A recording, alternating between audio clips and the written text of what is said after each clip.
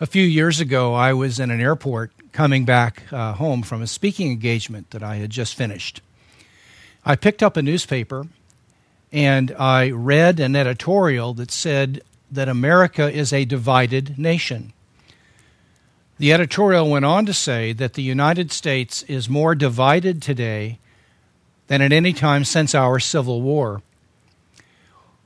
What I found to be especially interesting in the article was what we were divided about. The article went on to say that the fundamental division in America is not racial, it is not economic between the rich and the poor, and it is not fundamentally political between our major parties, the Democrats and the Republicans. No, the article went on to say that the main division among the American people today is a division about worldview. And the article went on to suggest that there are two dominant worldviews that are competing for the minds and the hearts of the American people currently in the United States. On the one hand, there is the secular worldview that basically says that if there is a God, we cannot know anything about God, so we might as well be agnostic or atheistic. According to this worldview, moral laws are all relative and they are creations of culture, so that moral obligations are like customs, whether you drive on the left side of the street or the right side of the street, and are purely human inventions. Marriage and family could be between gay partners or heterosexual partners, it doesn't matter. The fundamental essence then of the first worldview is secularism. A secular view of the world is the fundamental driving force behind this division among the American people. This worldview is and will continue to affect the rest of the world. And so it is important to understand it and to know how to address and deal with it. The other worldview was monotheism, particularly Judeo-Christian monotheism. According to this worldview, there is a transcendent God. Right and wrong are revealed by God, both in Scripture and in the creation and the natural moral law that's rooted in nature. That there is a right and wrong, that God is our creator and we are responsible to Him. That marriage is fundamentally between one man and one woman committed to each other for life, and so on. Now, it might be difficult to believe that America could be so divided today because the history of America in its very beginnings is overwhelmingly Christian in nature. And yet it's very clear that for a long time now, Christianity has not been the major worldview of most Americans, though it is still one of the two main ones competing for American attention. Now, what I'd like to do in the time we have in this session is I'd like to explain to you very briefly about the history of the emergence of secularism in the United States. The second thing I'd like to do is to explain to you what is the core of the secular worldview that's all around us. And third, what some of the implications are for this shift from a Christian worldview to a secular worldview in the United States. Now, my purpose is not to give a history lesson about the United States of America. My purpose is to warn you that your culture and your nation can go the same direction if you're not careful. There are lessons to be learned from the successes and the failures of the church in the United States that apply cross-culturally. So by looking at the United States as a test case, I think there are things that can be learned for my brothers and sisters all around the world. Let's begin in earnest then and see what we can learn about worldview in the history of the United States of America. How did we get to this present point? When the Pilgrims and the Puritans came to the United States in the 1600s and in the 1700s, they were overwhelmingly committed Christians. They began to plant churches and they began to plant colleges and universities. And their desire was to establish a government and an educational system that honored Jesus Christ and the teachings of the Bible. As a result, 117 of the first 124 universities that were founded in the United States, Harvard, Yale, Princeton, and so on, were founded to promote the gospel ministry. Thus, if you were to go look at the administration buildings on these campuses, if you were to examine their libraries, you will find biblical texts written in the architecture. You shall know the truth, and the truth shall make you free. I did my PhD in philosophy at a school called the University of Southern California. If you walk across campus and you see the President's Building, above the President's Building on the roof is a set of statues. And those statues are Methodist preachers who are looking down on the campus to make sure that the University of Southern California stays faithful to biblical Christianity. Well, I can assure you that the University of Southern California has not been interested in biblical Christianity for at least 80 years. The point I'm making, however, is that during the early part of American history, there was a great emphasis placed upon loving God with all your mind, on learning how to think Christianly, and on the importance of a Christian and a biblical worldview.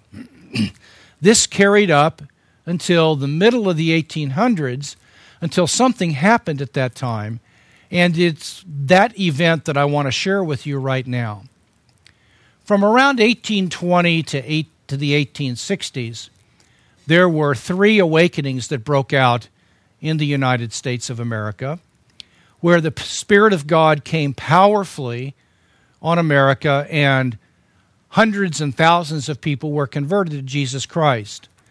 These awakenings began in the state of New York. They spread down through the eastern seaboard of the United States, around the Atlantic Ocean, and then spread into the Midwest, where the state of Kansas and Missouri are currently located. And much good was done in these awakenings, but what we discover in these awakenings was they tended to be anti-intellectual.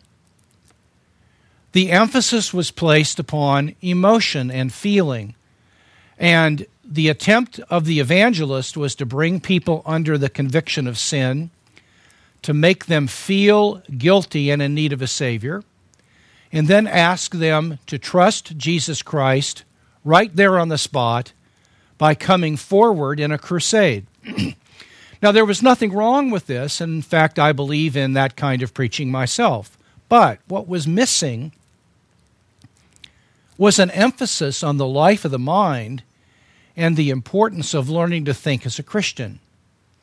I like to put it like this. Up until then, Christianity in the United States involved the head and the heart, but as a result of these awakenings in the middle of the 1800s, Christianity no longer involved the head and centered right here in the feelings and in the heart area. And so we begin, as a result of these awakenings, to have a period of mindless, more emotion-filled Christianity.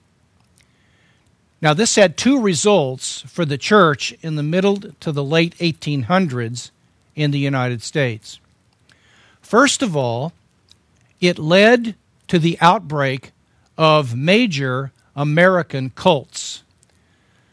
The Mormon Church, the Christian Science, the Jehovah's Witnesses, all broke out in or near the upper New York area where these awakenings had taken place, because the people who had been saved were not taught, and they emphasized feeling as opposed to learning, and they were victims of new religious movements that took advantage of their lack of teaching. Let me illustrate this. You will recall that I said that in these awakenings there was an emphasis placed upon feeling to the exclusion of the mind. I also said that it should be both the mind and feeling, but the mind was left out. People were expected to make a decision for Jesus Christ because they felt the conviction of sin and they felt their need for salvation. This emphasis on emotion to the exclusion of the mind is emphasized at the beginning of the Book of Mormon. If you pick up the Book of Mormon, you will read, if you want to know whether this book is the Word of God or not, ask God if it's His Word, and you will experience a burning feeling in your heart, and that will prove to you that this is God's Word. Now, emotions are important, but they're poor guides to truth.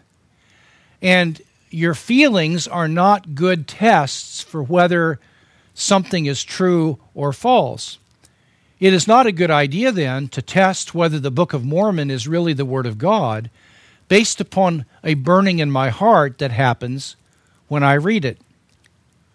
Where did this idea come from that the emotions are a good test for truth? Well, it came from the overemphasis in those awakenings among solid Christians who left the life of the mind out, and that was one implication of these awakenings in the middle of the 1800s. The second implication was that you no longer needed to be theologically trained to pastor a local church. To pastor a local church, all you needed was that you needed to feel called to preach, and you could pastor in a local church. There was a curious result from this. If you were going to teach young people literature or history or science or art, you had to know something. But if you were going to lead a local church as a pastor, you literally did not need to know anything. You simply had to be sincere and have a heart filled with warm, good intentions. So we began to develop an anti-intellectual view of the ministry in the United States. So up until the middle of the 1800s, the life of the mind was valued on the part of the Christian community in the United States. These awakenings that took place in the middle of the 1800s were right to emphasize emotion, but wrong to not emphasize the life of the mind in addition to emotion.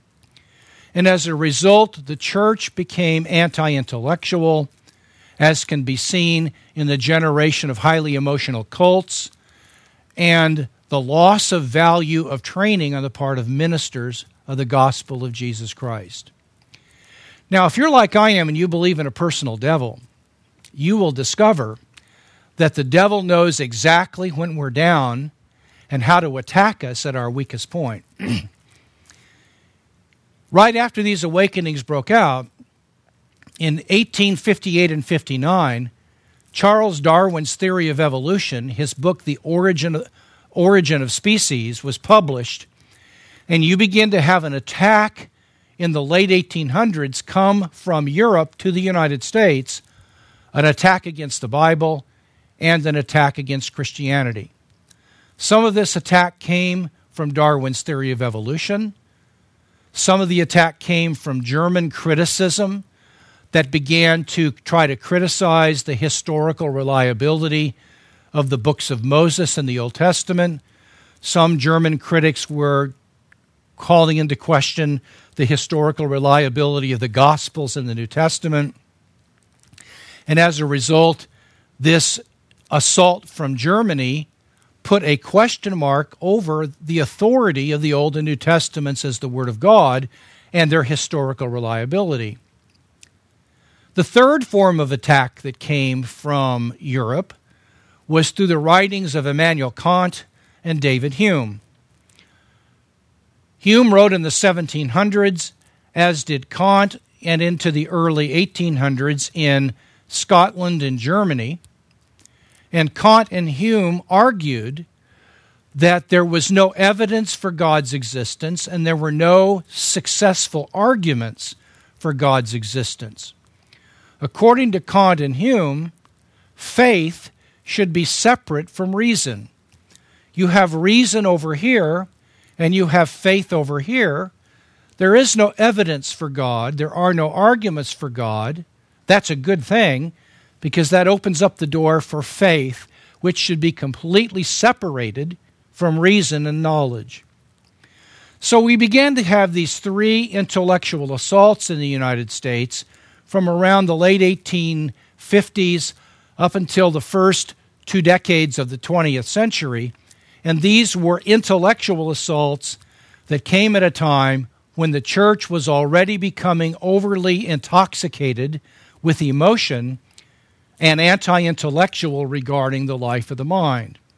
The assault came from Charles Darwin's theory of evolution, German criticism of the historical reliability of the Old and New Testament, and the philosophical writings of David Hume and Immanuel Kant, who raised questions against the evidence and arguments for God's existence and separated faith from reason. As a result of that, from the period of 1900 to 1930, the evangelical church begins to withdraw from culture, and Christians began to privatize their religion, and they made religion a matter of the heart, not the head. They separated faith from reason, and they suggested that Christianity should be limited to a spiritual compartment of one's life rather than being the leaven for the entire disciple's life in general. Now let's think about these separations for just a minute. I've already said that the head was separated from the heart. It followed that the disciple is to cultivate emotion and sincerity of heart, but learning to think as a Christian was not a part of being a disciple. This would mean, for example, a Christian who is a businessman would need to be filled with tenderness toward Jesus, but not learn how to think about being a Christian businessman who thought as a Christian in his work. So that the head was separated from the heart. The separation of faith from reason was every bit as dramatic, because now faith was the blind choice to believe something in the absence of any evidence. And we have this definition of faith actually in the United States today. Many people believe that faith is primarily a choice to believe something in the absence of any evidence whatsoever. And so the result of these two separations, the separation of the life of the mind and the heart, and the separation of faith from reason, led to an anti-intellectual Christianity at the turn of the 1900s into the 20th century. The third separation was the separation between a secular and a sacred life of the disciple. On this view, again, Christianity is primarily a matter of one's spiritual life, but it has little to do with one's work. It has little to do with the way one approaches politics. It has little to do with one's recreation and how one views amusement and play. And it has little to do with one's social ethic and social behavior. Instead, Christianity is primarily meant to be a part of a private compartment in one's life. Now, what this did is it led to a Christian community in the United States that became increasingly ingrown, increasingly isolated, and uninvolved in the political and social and moral issues of their culture. This stance of withdrawal from the larger community was the result of an anti-intellectual spirit in the Christian community in the United States as a result of the awakenings of the middle of the 1800s. Now, I say to you with all of my heart that the first lesson that you have to learn from our failures is that as the church grows in your culture and among your people, you cannot allow yourself to become hostile to reason and the life of the mind. It is important for you to allow Jesus Christ to be Lord of all of your life and not just your will and your emotions. He must be Lord of how you think. He must be Lord of how you see the world. He must be Lord of the way you interact with culture. And you, as a follower of Jesus Christ, have the privilege and the obligation to think carefully about how you will engage your culture and the issues that are important to people where you live. We cannot afford to have the church be isolated and overemphasizing the spiritual to the exclusion of the entire life of the disciple. Nevertheless, that's what happened in the United States as people began to withdraw from culture and become more anti-intellectual. Now, as Christians began to withdraw from culture, you have a situation where there is a vacuum created. This vacuum was created by the withdrawal of the church from society. As a result of this, something had to fill that vacuum. And that raises the second part of my outline. Where are we today? Part one was the history of what happened in America, and I've tried to share with you it as the shift from a vibrant intellectual life to a withdrawn anti-intellectual spirit. The second thing I want to talk about is where are we now today once that vacuum was created? And my answer is that we now live in the most secular period in the history of the American people. American culture is rapidly secularizing in its nature. Now, what is at the very core of the secularization of American culture?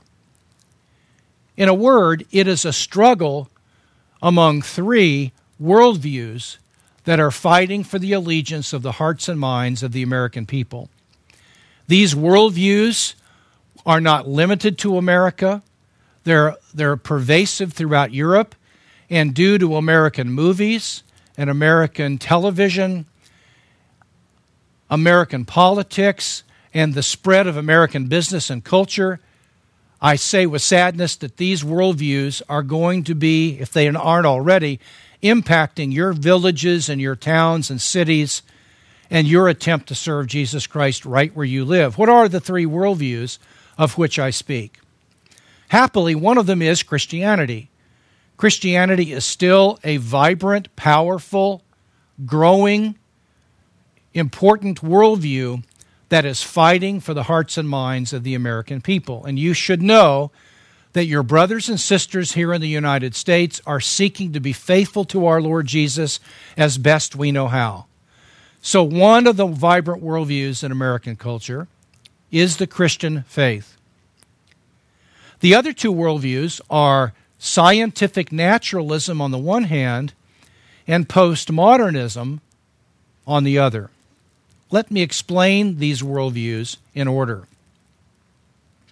Very briefly, scientific naturalism is committed to two fundamental principles.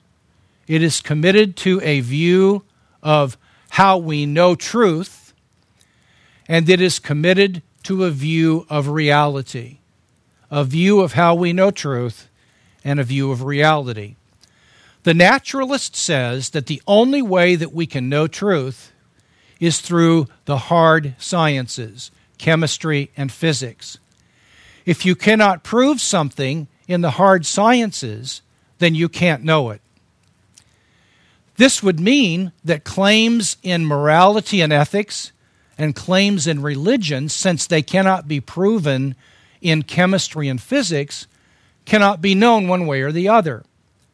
And so you will have people today in America making the claim that who knows who God is, whatever he, she, it, or they is, no one has any knowledge of this because we can't prove the existence of God in a science laboratory. And so what we have is the emergence of scientism. Scientism is the idea that only what can be proven in science can be known to be true, and if something can't be proven in science, it can't be known. I had a very interesting encounter with this in my own personal life several years ago when I was giving an evangelistic talk. I was invited to share an evangelistic talk at a dinner party where people were bringing non-Christians to hear me speak. I was warned by one person that he was going to be bringing his boss, who was a scientist and an engineer, who hated Christianity, and that he was going to be coming to this gathering. Well, I was looking forward to meeting him. Before I spoke, sure enough, this friend of mine and his boss walked in the door, and while I was at the refreshment table getting something to drink, I was introduced to this gentleman. I shook his hands and said, "Welcome, I'm glad you're here this evening." And he immediately began to attack me. He said, "I understand that you are a Christian philosopher and a theologian." And I said, "Well, yes, as a matter of fact, I am." And he said, "Well, I used to be interested in that myself when I was a little child, but I've now outgrown it. Since I've become an adult, I realized that the only thing that you can know is what you can measure and quantify and test with your five senses in the science laboratory.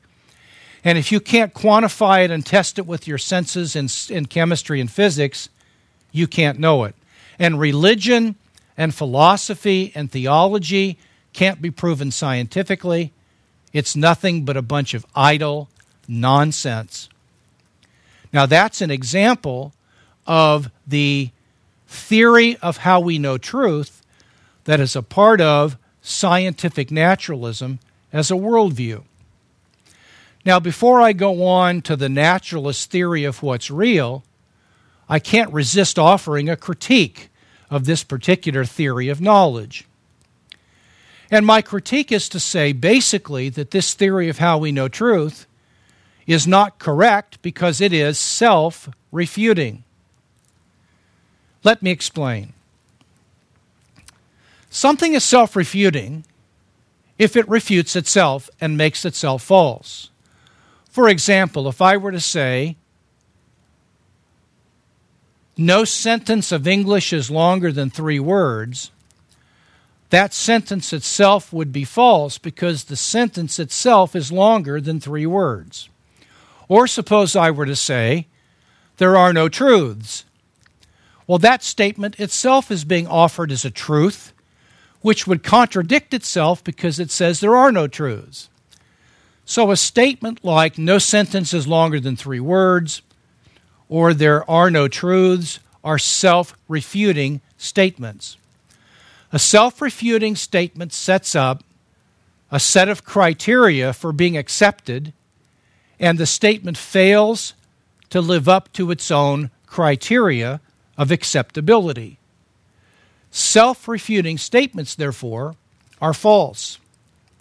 The statement, "I can only know things that can be proven by chemistry and physics," is not itself a statement that can be proven by chemistry and physics.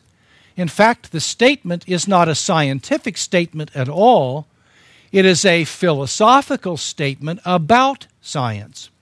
Indeed, it is a philosophical statement to the effect that no one can know whether any philosophical statements are true.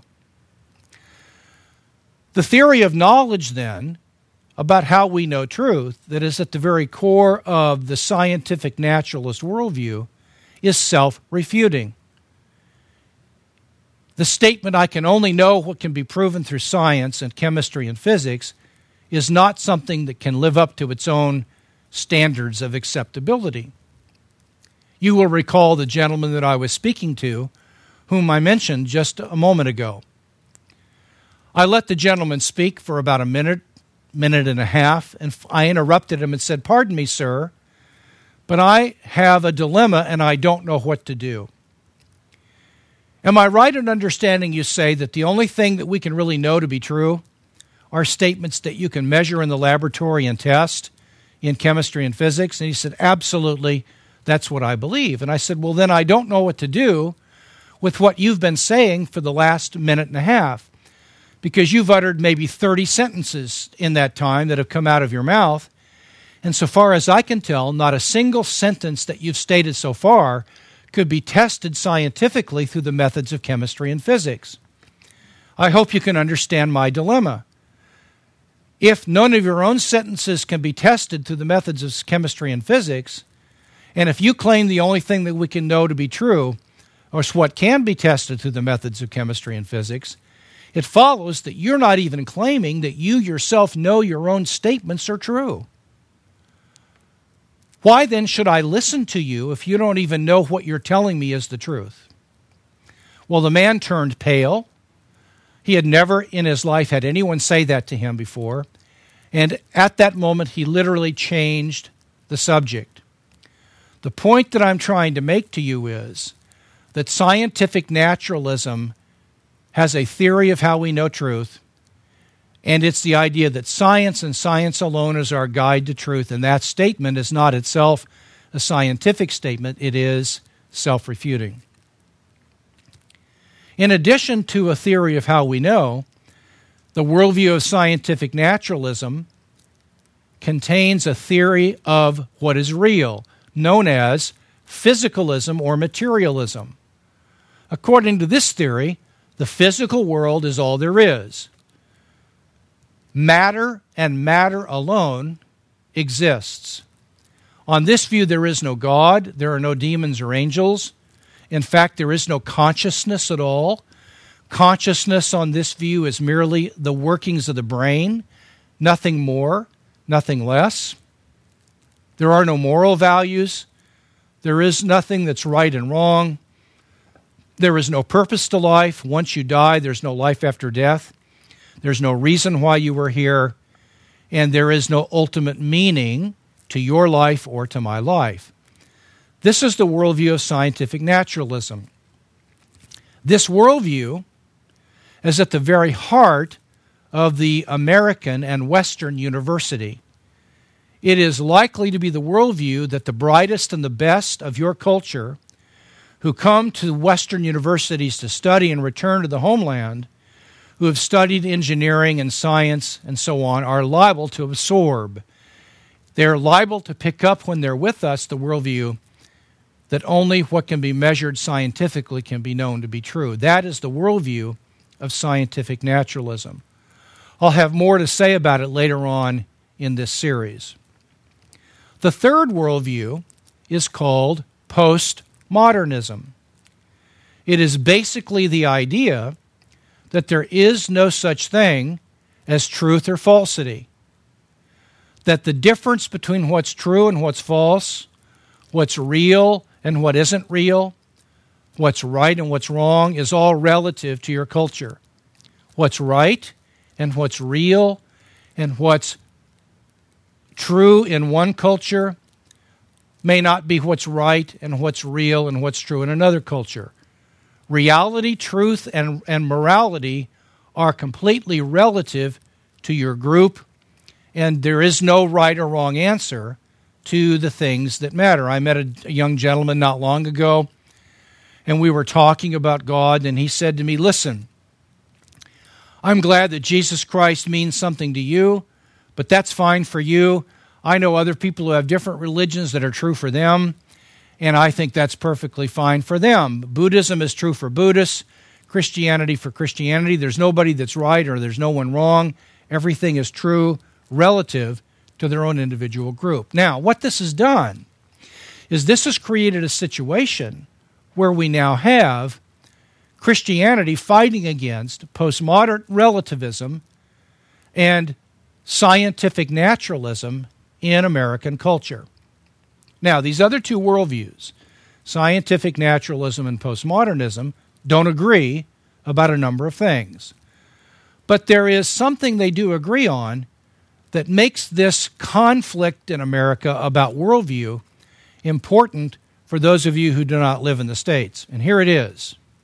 Both postmodernism and scientific naturalism agree that there is no non-scientific knowledge of reality and there's no immaterial world. Let me say that again. They both agree that there is no knowledge of reality that is not scientific, and there is no immaterial world. If you want to know what is the very foundation of Western secularism, it is this. It is the Western view of knowledge as limited to the hard sciences. Earlier I called that scientism, and both the postmodernist and the scientific naturalist agree that there is no knowledge in religion, there is no knowledge in ethics, there is no knowledge in art or literature or history outside the hard sciences. And so the core of the Western worldview is essentially the idea that there can be no knowledge of reality outside the five senses and outside the hard sciences. This has led again to the view that both postmodernists and scientific naturalists accept that there is really no such thing as a real, immaterial world that is real for everyone. Now, this has had disastrous implications for American culture. Let me share with you very, very briefly three of these implications that I want you to watch out for as you serve Christ in your own homeland. The first one is this. This has led to the marginalization of the Christian voice in culture. By marginalization, I mean that laws are being passed and social conventions are being formed to silence the Christian voice and to keep Christians speaking to one another without bringing their Christian views into the public arena of ideas. You see, if you can't know whether Christianity is true or false because it is not testable scientifically, then you have no right to assert your opinion in the public marketplace of ideas, and Christianity is treated as something fine for Christians as long as they leave it in the church and don't bring it in the public.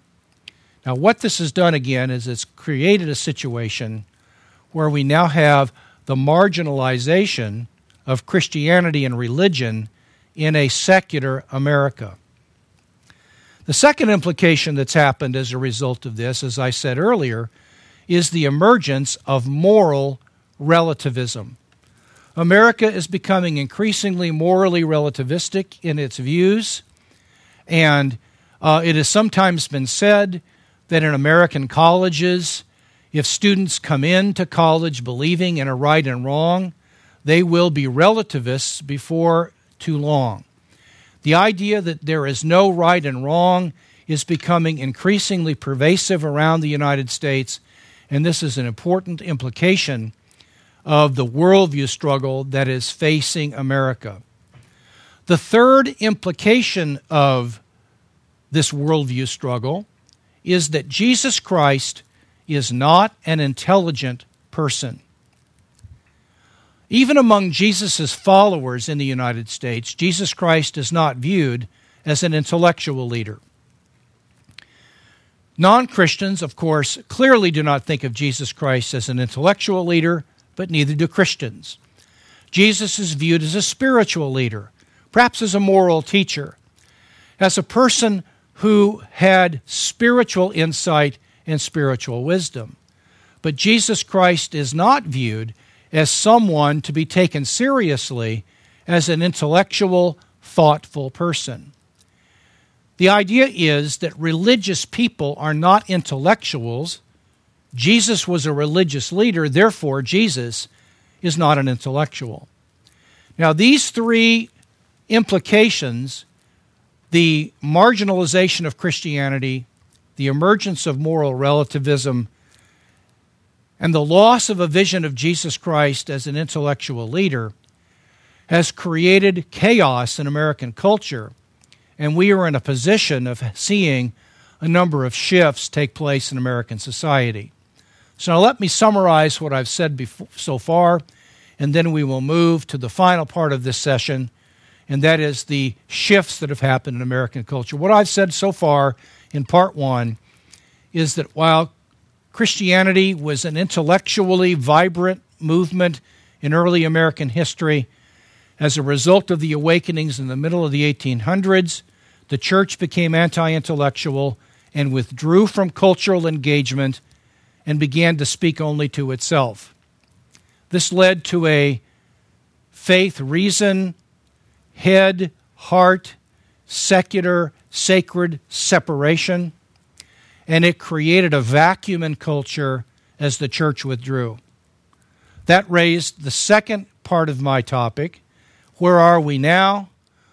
What was it that filled the vacuum left by the withdrawal of the church?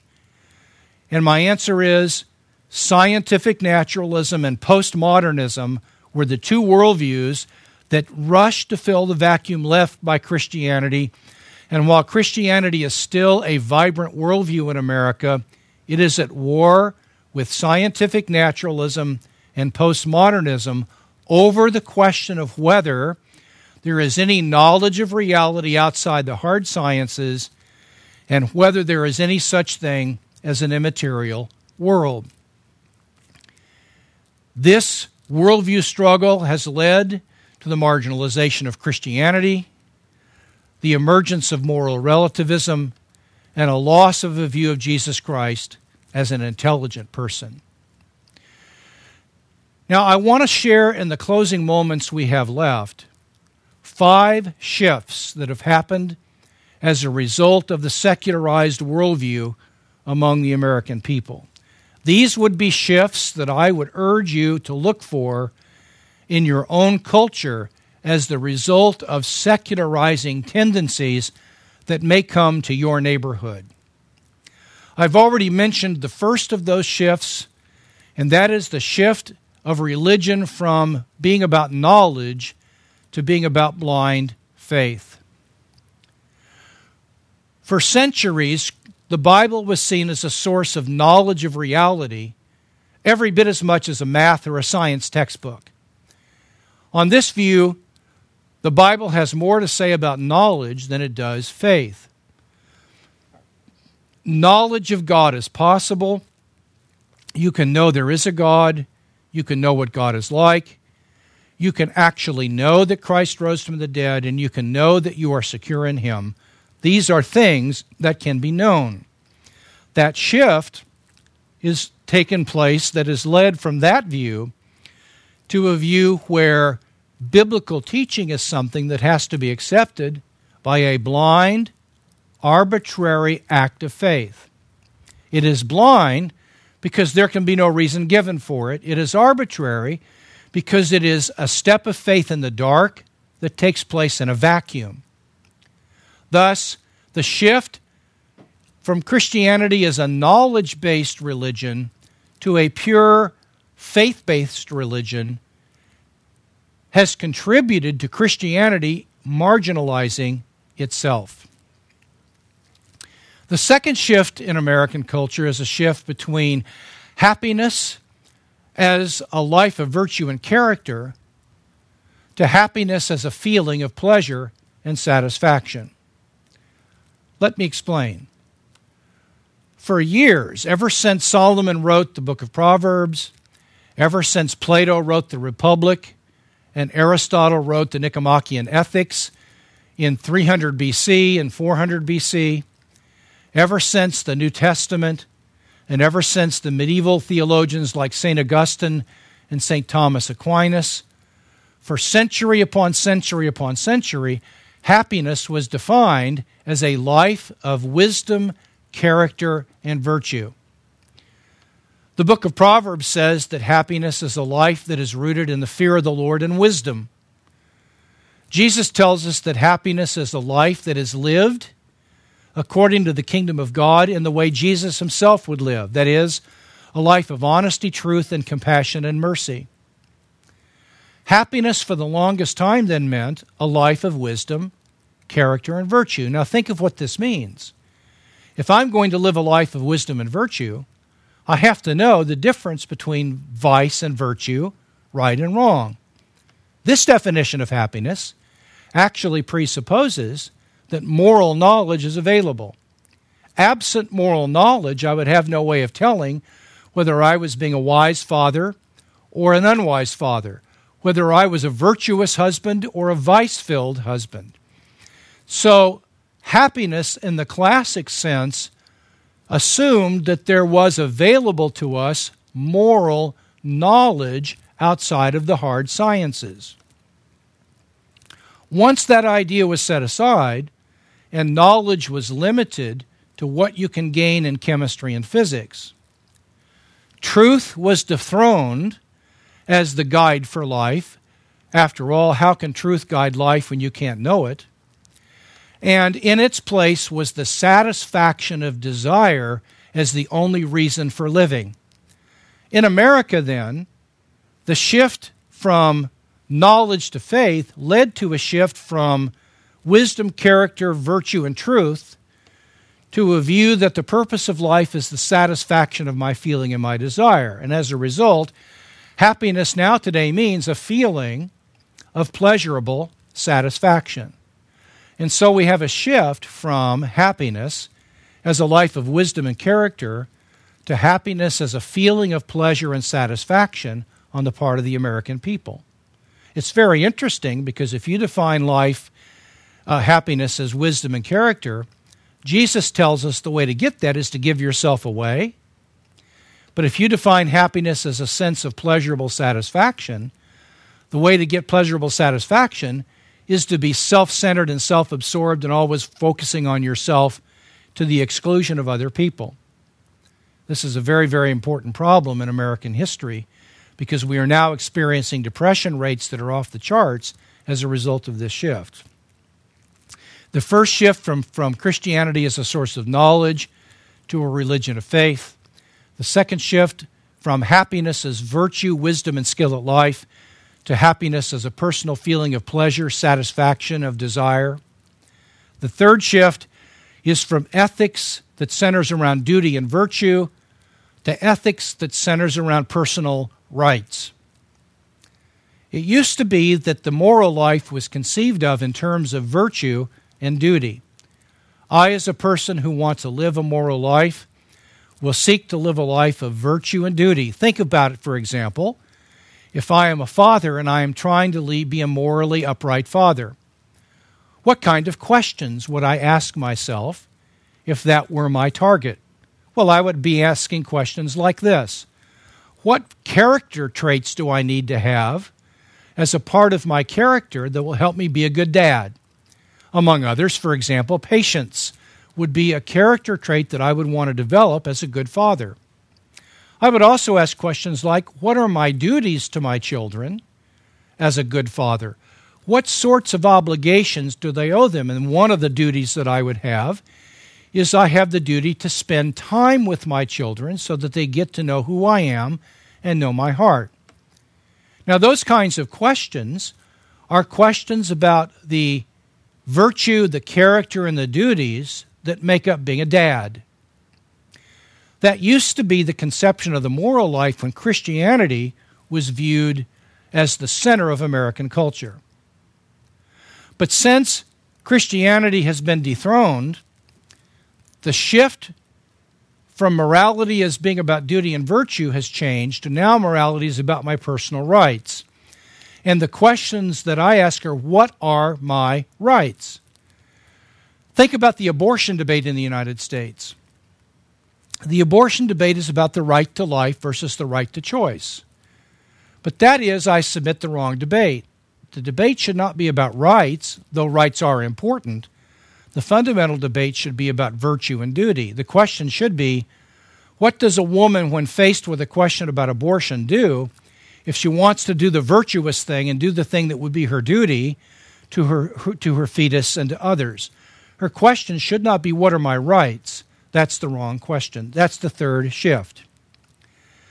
The fourth shift was a shift from classic freedom to contemporary freedom. Classic freedom was the power to do what I ought to do. That kind of freedom assumes that there's knowledge of a subject matter. Just to illustrate, if I have classic freedom with regard to the piano, that means I know how to play the piano well so that when I sit down behind a piano, I'm free to play whatever music I want to play. According to the classic definition of freedom, freedom is a power to do what I ought to do, and that assumes that I can know what I ought to do. The contemporary definition of freedom is not the power to do what I ought to do, but the right to do what I want to do. Note very carefully that the contemporary definition of freedom is tied in with the emotions and with feeling, the right to do what I want. The historic notion of freedom was tied into knowledge about the way the world is, the power to do what I ought to do.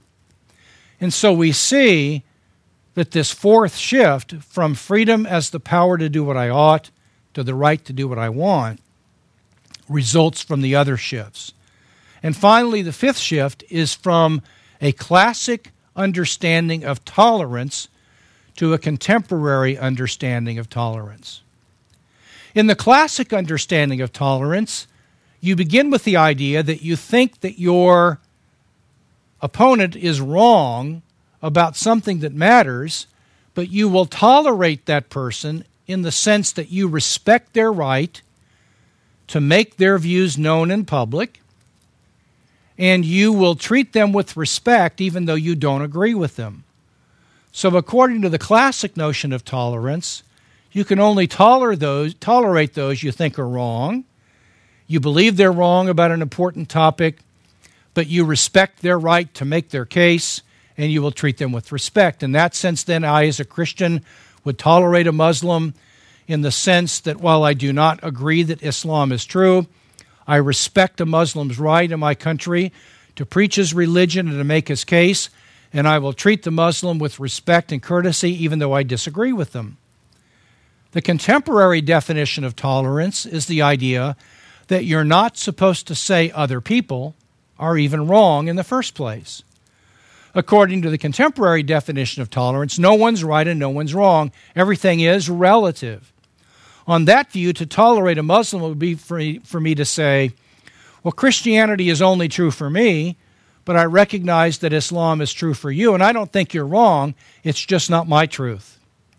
These five shifts from Christianity as a source of knowledge to Christianity that has to be accepted by an act of faith, from happiness as a life of wisdom, character, and virtue, to happiness as a feeling of pleasure and satisfaction, to morality centering around duty and virtue, to morality centering around my own individual rights, to freedom being the power to do what I ought, to freedom being the right to do what I want, and finally from tolerance as my disagreeing with you, but I respect your right to make your point and I will treat you civilly, to tolerance meaning I'm not even supposed to say you're wrong in the first place. These are five shifts that have come about in America as the result of the secularization of American culture.